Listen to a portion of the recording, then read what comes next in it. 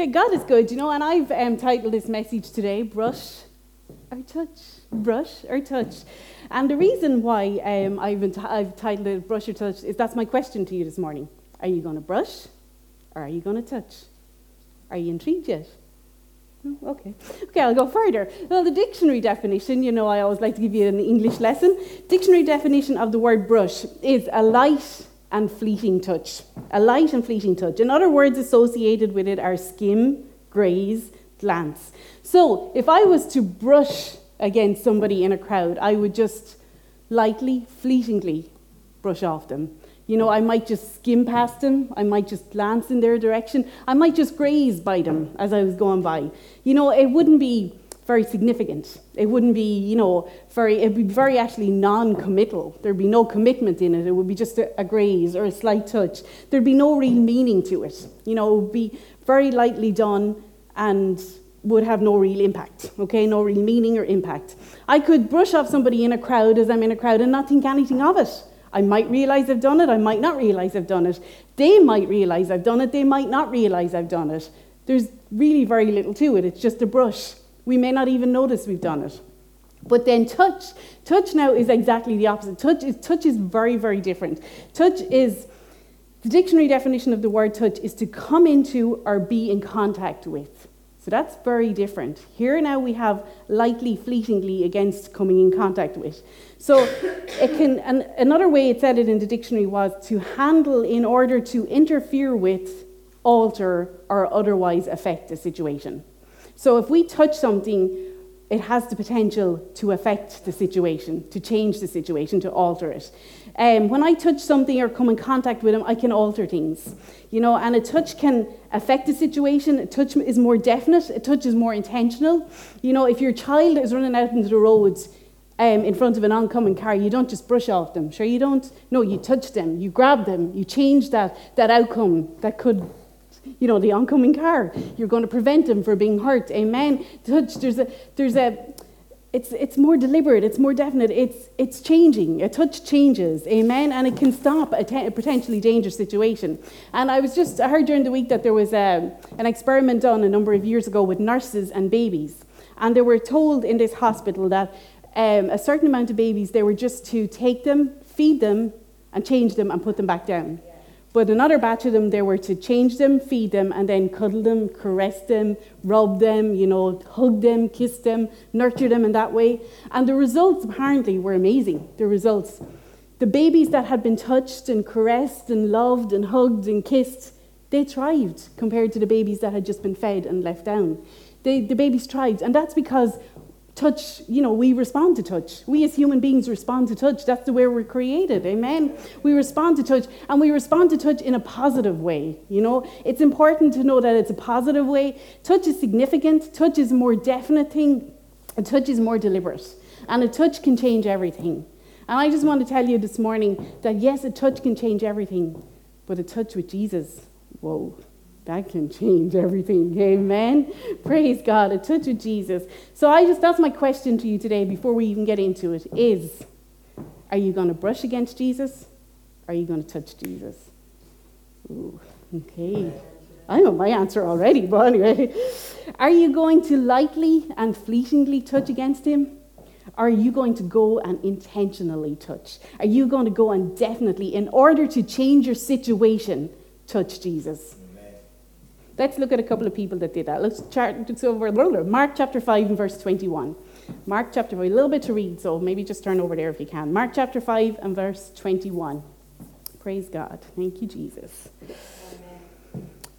Now when Jesus crossed over again by boat to the other side, a great multitude gathered to him, and he was by the sea.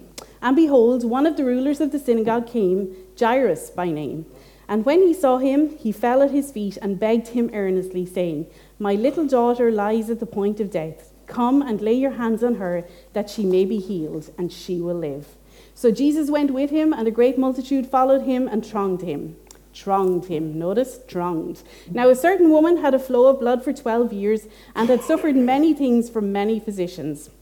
She had spent all that she had and was no better, but rather grew worse. When she heard about Jesus, she came behind him in the crowd and touched. Everybody say touched.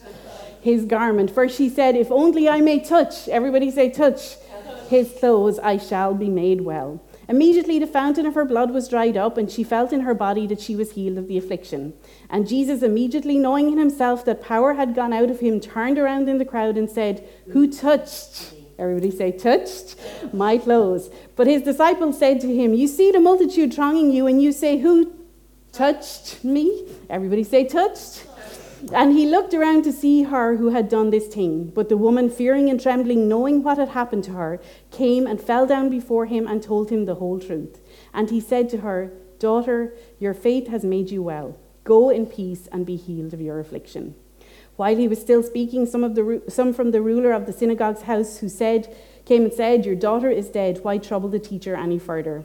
As soon as Jesus heard the word that was spoken, he said to the ruler of the synagogue, do not be afraid, only believe. And he permitted no one to follow him except Peter, James, and John, the brother of James. Then he came to the house of the ruler of the synagogue and saw a tumult and those who wept and wailed loudly. When he came in, he said to them, why make this commotion and weep? The child is not dead, but sleeping. And they ridiculed him. And when he had put them all outside, he took the father and the mother of the child and those who were with him and entered where the child was lying. Then he took the child by the hand and said to her, Talitha cumi, which is translated, little girl, I say to you, arise.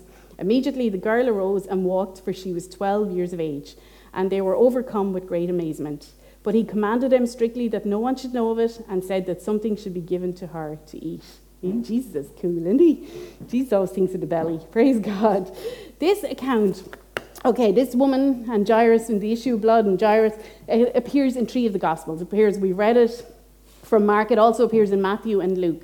Now, when an account, because I hate to call them stories, because they're accounts, they're real, they happened.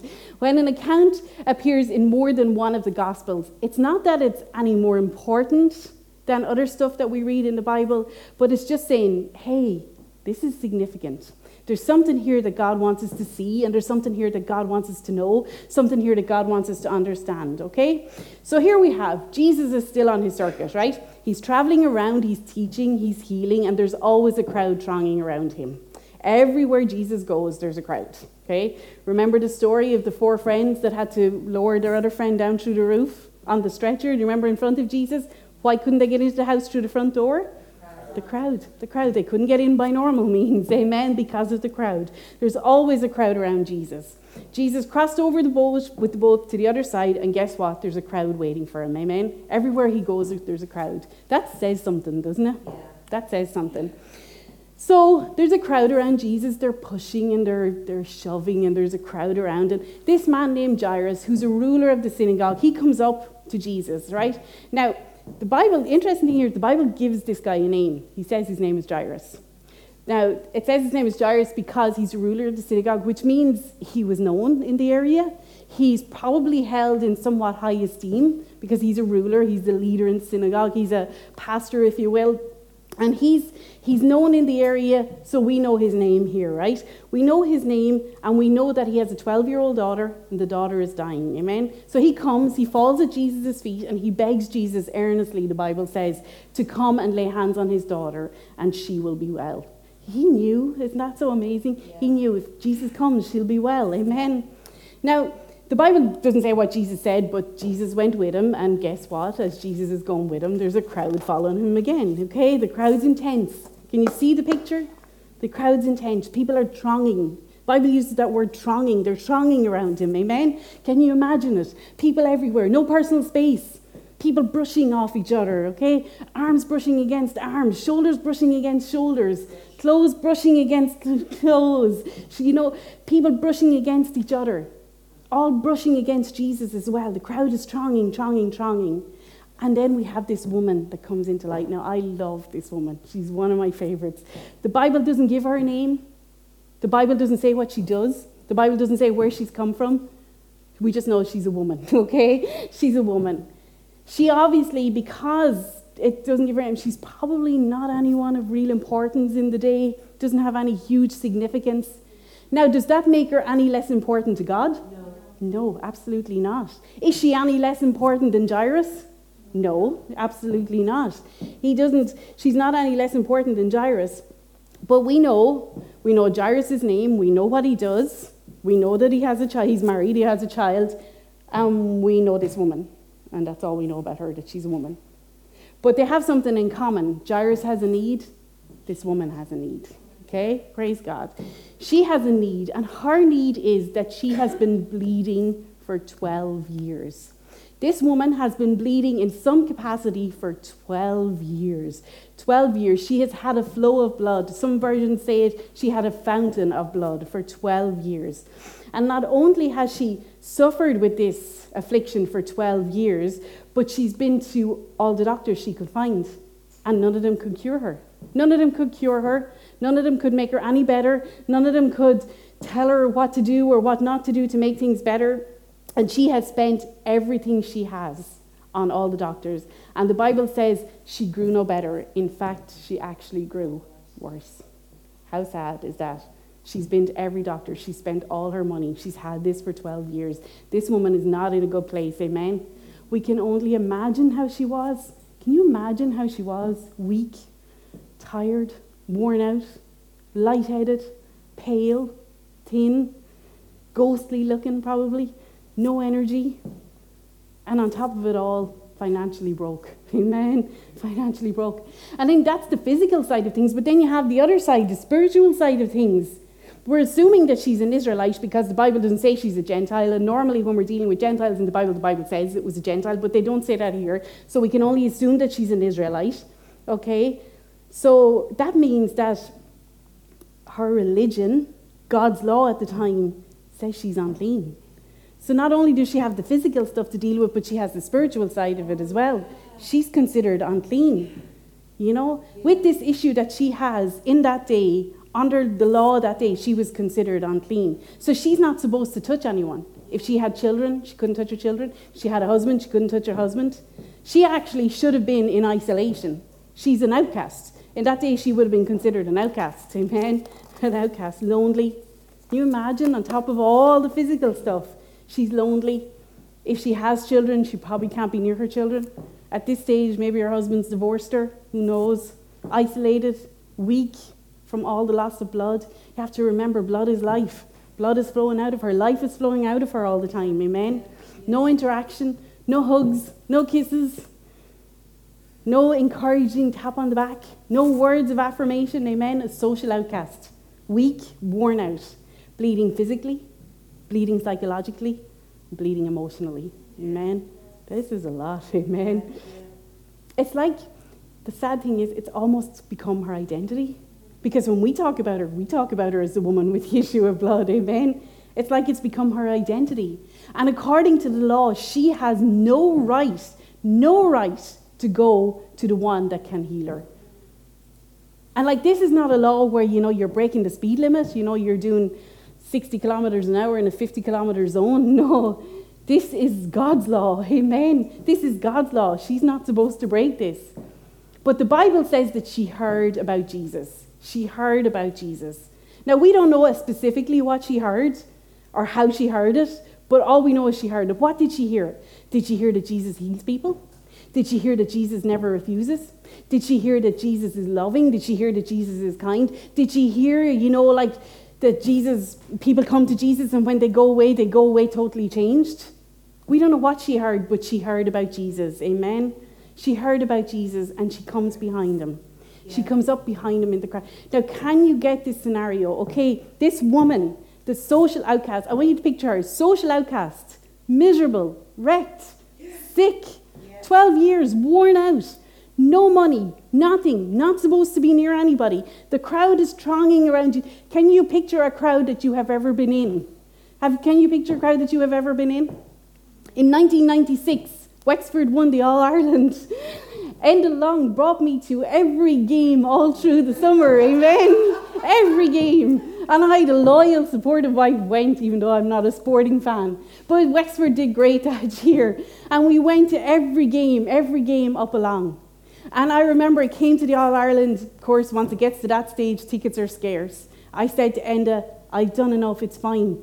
Just get a ticket for yourself. Get a ticket for yourself. He said, okay. Gets a ticket for himself. That's fine. I'm not going. He rings me one day in work. I can still see where I was sitting in work, another job. And he said to me, I have a ticket for you.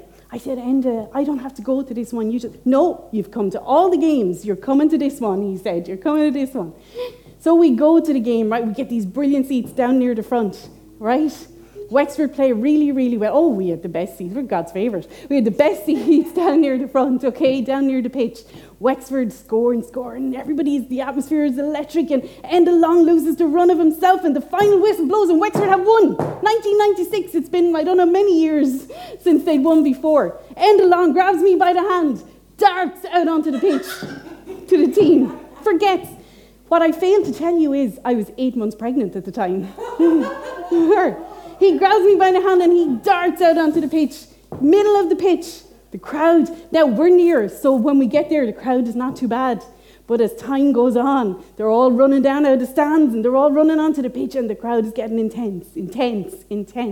I remember it so well. I remember starting, because all the time I'm thinking of the bump. This is all I can think. She's 8 months. She's going to be born in Croke Park. That's all I can think of. Somebody's going to touch me. Somebody's going to bump off me. Somebody's going to whop her. Somebody's going to give her an elbow or a knee or something. And I remember saying to Enda, we have to get out of here. And he looked down because he's taller. He looked down at me and he looked at he was kind of considering his options. I think it's all Ireland, And he looks at the mum and he goes, okay then. So he got me out. But we had to weave out of that crowd. We had to weave out of that crowd so excited, so up for it, so intense, thronged around us. And we had to weave our way out, weave our way. And she ended up in 2 weeks late. What do you do? We have plenty of time. Praise God. But I just want you to think about this woman, this sickly woman. And she comes up behind Jesus. Now, can you imagine? She's heard about Jesus. She's heard whatever she's heard. The way we talked about it, what she's heard, and she makes up her mind that if she could just touch, she could just brush against him fleetingly and lightly. Could she just glance in his direction? No, if she could just touch. If I could just touch. Some translations say if I could just touch the hem of his garment, the hem, the very bottom, the dirty hem that's walked around dusty and dirty from walking on those roads at that time. If I could just touch his garment, I would be healed. Can you imagine? With every move, I'm sure every step she took or every crawl she made, whatever way she did it, if I could just touch, if I could just touch, if I could just touch. I'm sure she had to weave her way in and out of the crowd, those sweaty, smelly armpits, in and out of the crowd, the men taller than her, the women maybe looking at her, people maybe realizing, oh, what's going on here? And she had to I'm sure she had to keep encouraging herself, if I can just touch, if I can just touch, if I can just touch, if I can just touch. Amen. She comes up behind Jesus in the crowd and she touches him. She doesn't come up behind Jesus and graze against him. She doesn't come up behind Jesus and lightly touch against him. She doesn't come up against Jesus and, just skim past him. She doesn't just glance in Jesus' direction and give him the thumbs up. No, she touches. She intentionally touched Jesus. She touched him. And the Bible says she touched him and immediately she was healed. Immediately. She intentionally went to touch Jesus to change that situation that she was in. Amen. And what does Jesus do? He turns around and he asks, what does he ask? Who touched me? Who touched me? The disciples are flabbergasted. They're saying, Lord, there's people thronging around you. There's people bumping off you everywhere. How can you say, who touched me? They're all touching us. But the disciples didn't know. They didn't know that people were brushing against Jesus. They didn't know that somebody had actually touched Jesus. Amen? They didn't know. Praise God. And the woman comes. Jesus says, who touched me? And the woman comes fearing and trembling. I was thinking about her during the week.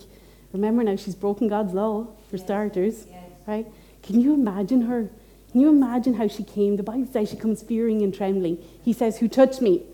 She comes fearing and trembling. Can you imagine how the Bible says she told him the whole truth. Can you imagine? It probably came out, I've been losing blood for 12 years. I've been to all the doctors. I have no money. I've lost my children. I've lost my husband. I've lost blah, blah, blah. I heard about you and blah, blah, blah, blah, blah, blah. She probably came tumbling out of her mouth with fear and trembling. Amen. She probably just babbled it all out. Sick for 12 years. Couldn't be healed by doctors. No money left. Heard about you. Thought if I could just touch your clothes. But don't you love Jesus' response? He is the coolest. Oh my gosh, he is the coolest, isn't he? He says, daughter, your faith has made you well. Now there's two things I want you to see here. Daughter, your faith has made you well. Number one, she is the only woman in the Bible that Jesus ever refers to as daughter. She's the only woman. Imagine being her. I'm going to meet her in heaven. I'm going to shake her hand. I'm going to say, hey, daughter. She is the only woman that he's ever called daughter. And number two, don't forget about Jairus. He's over here now, remember? He's over here. And he has come to Jesus. He has come to Jesus. And now he's standing there in the wings. He has come to Jesus, right? And he has a daughter. Isn't it funny? I think that's all funny, This is a woman. Jairus has a daughter. He has a daughter here now, right? Yeah. Who needs him to fight for her. Yeah. Who needs him to represent her because she's sick at home. Amen? And Jairus is here fighting and representing his daughter to Jesus. But this woman had no one to fight for her.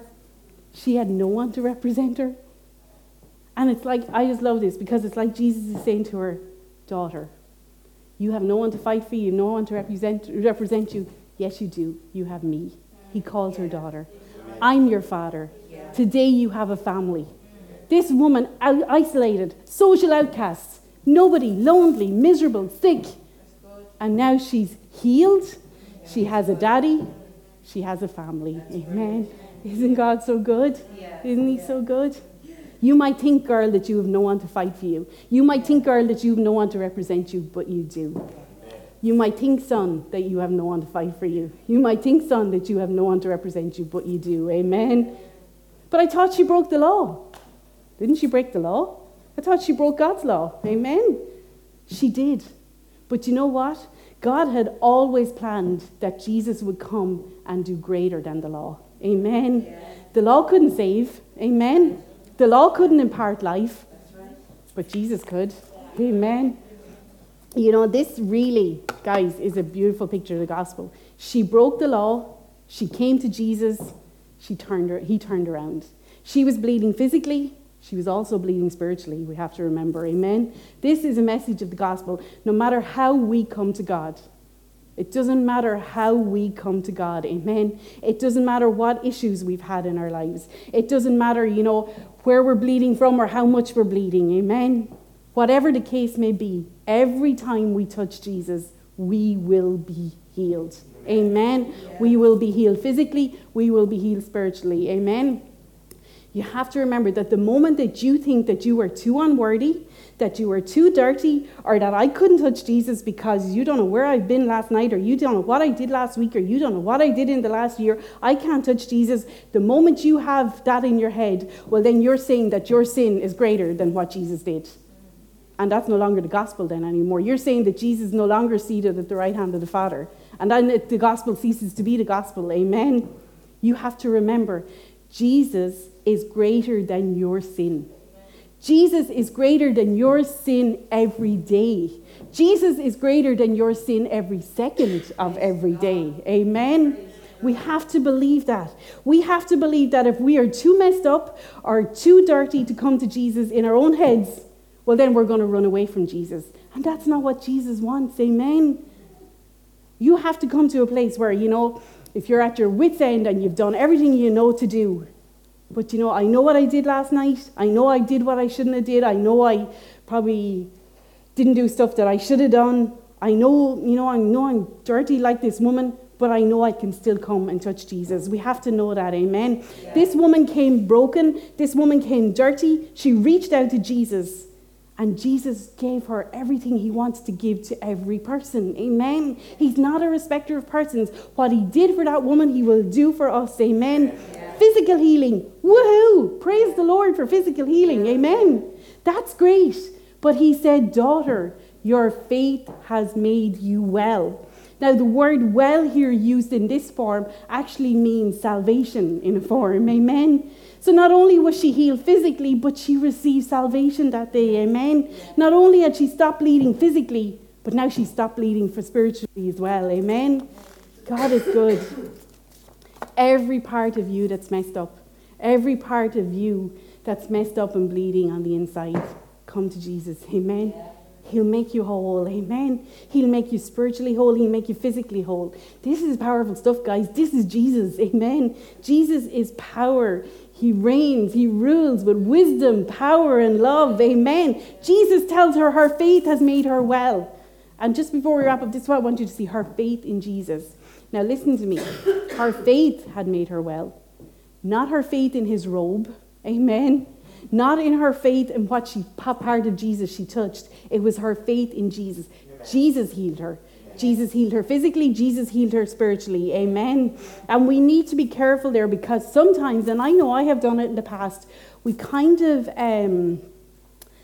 nearly elevate the situation. You know, if God did something big for you, say, in your life, we kind of nearly elevate the situation that we were in when that happened.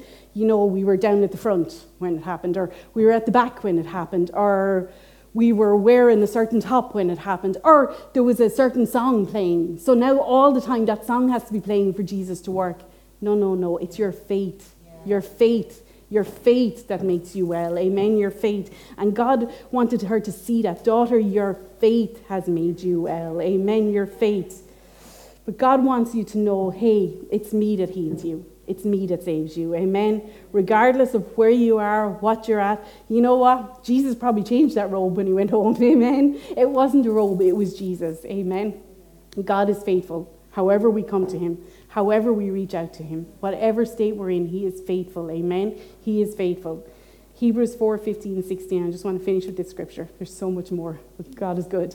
Now that we know, Hebrews 4:15-16. Now that we know what we have, Jesus, this great high priest with ready access to God, let's not let it slip through our fingers, guys. We don't have a priest who is out of touch with our reality. He's been through weakness and testing, experienced it all but the sin. So let's walk right up to him. Amen. Let's walk right up to him and get what he is so ready to give. I love that. Let's walk right up to him and get what he is so ready to give. Amen. Take the mercy, accept the help. That's the mercy message version of that. Take the mercy, accept the help. What he's so ready to give. She went up to him that day and she touched. He was so ready to give it. The crowd thronged around him that day. They were all brushing off him. They had needs too. Amen. Yeah. They may be sickly in their own bodies. They may have had someone at home sick. They may have had a financial need. They may have had a need in their marriage. They may have had a need in a relationship. They may have needed a new job. They had needs. Amen. They had needs. But they were there with Jesus. And we can come and we can sit here on this Sunday morning and say, I'm great, I was in church. But you know what? They were all around Jesus. And they went home without their needs being met. But she went and she touched. Amen. She went and she touched. She touched. She intentionally touched. She deliberately and intentionally touched. Why? Because she knew this will change my situation.